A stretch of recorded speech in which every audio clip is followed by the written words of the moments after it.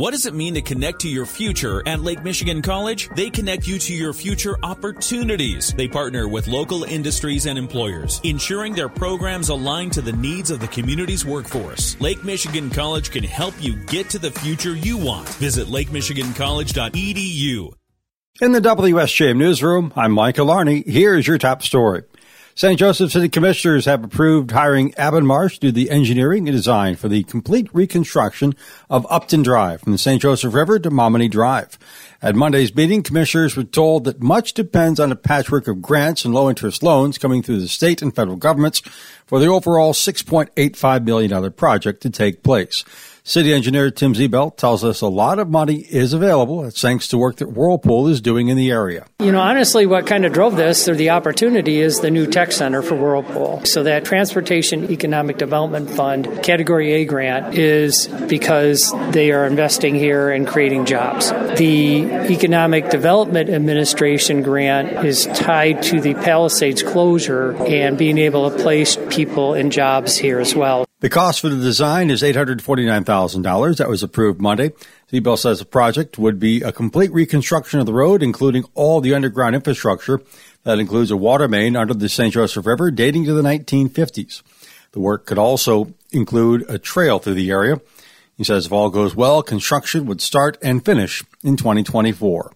With the midterm elections fast approaching, State House candidates Joey Andrews and Kevin Whiteford are trying to get their message out as they compete for the new Lakeshore District 38. Both candidates sat down with former Berrien County Prosecutor John Smetanka to talk about issues ranging from short-term rentals to protecting the lakeshore.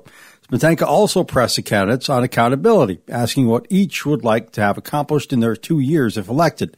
Here's what Andrews had to say. Repealing the abortion ban is something that I hope we'll be able to do right away. And then, of course, protecting the shoreline is a significant issue for our district as well. I think, finding a solution to that short-term rental issue and starting to get motion on trades programs in schools would be two things that I really hope in 2 years' time, if we have this conversation again, I can say, yeah, we got some stuff done. Whiteford was asked the same question. Anybody who has ever dealt with me in my entire life, they could say, man, this guy, whenever he said he was going to do something, he did it.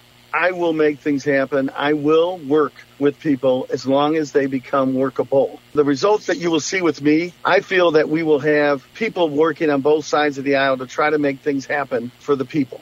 You should be in politics for a very short period of time to solve long-term policy issues. Voters will have their chance to decide which candidate is best on Tuesday, November 8th.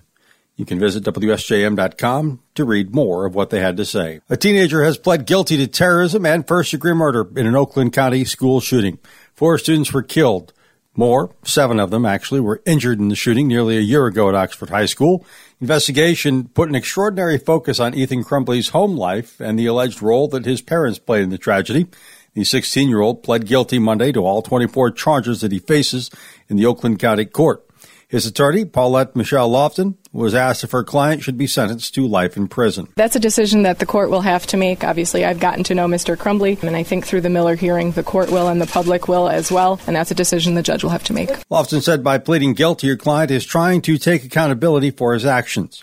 On the day of the shooting, school staff discovered violent drawings and desperate messages created by Crumbley. However, his parents did not take him home. He was allowed to stay in school.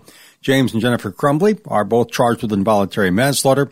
They're accused of making the gun accessible at home and ignoring Ethan's mental health needs. Michigan State Police are investigating 2 suspicious deaths in Cass County. Troopers from the Niles Post say the 2 were found around 10:30 in the morning Sunday at a home in the 1100 block of Shady Shores Drive in Howard Township.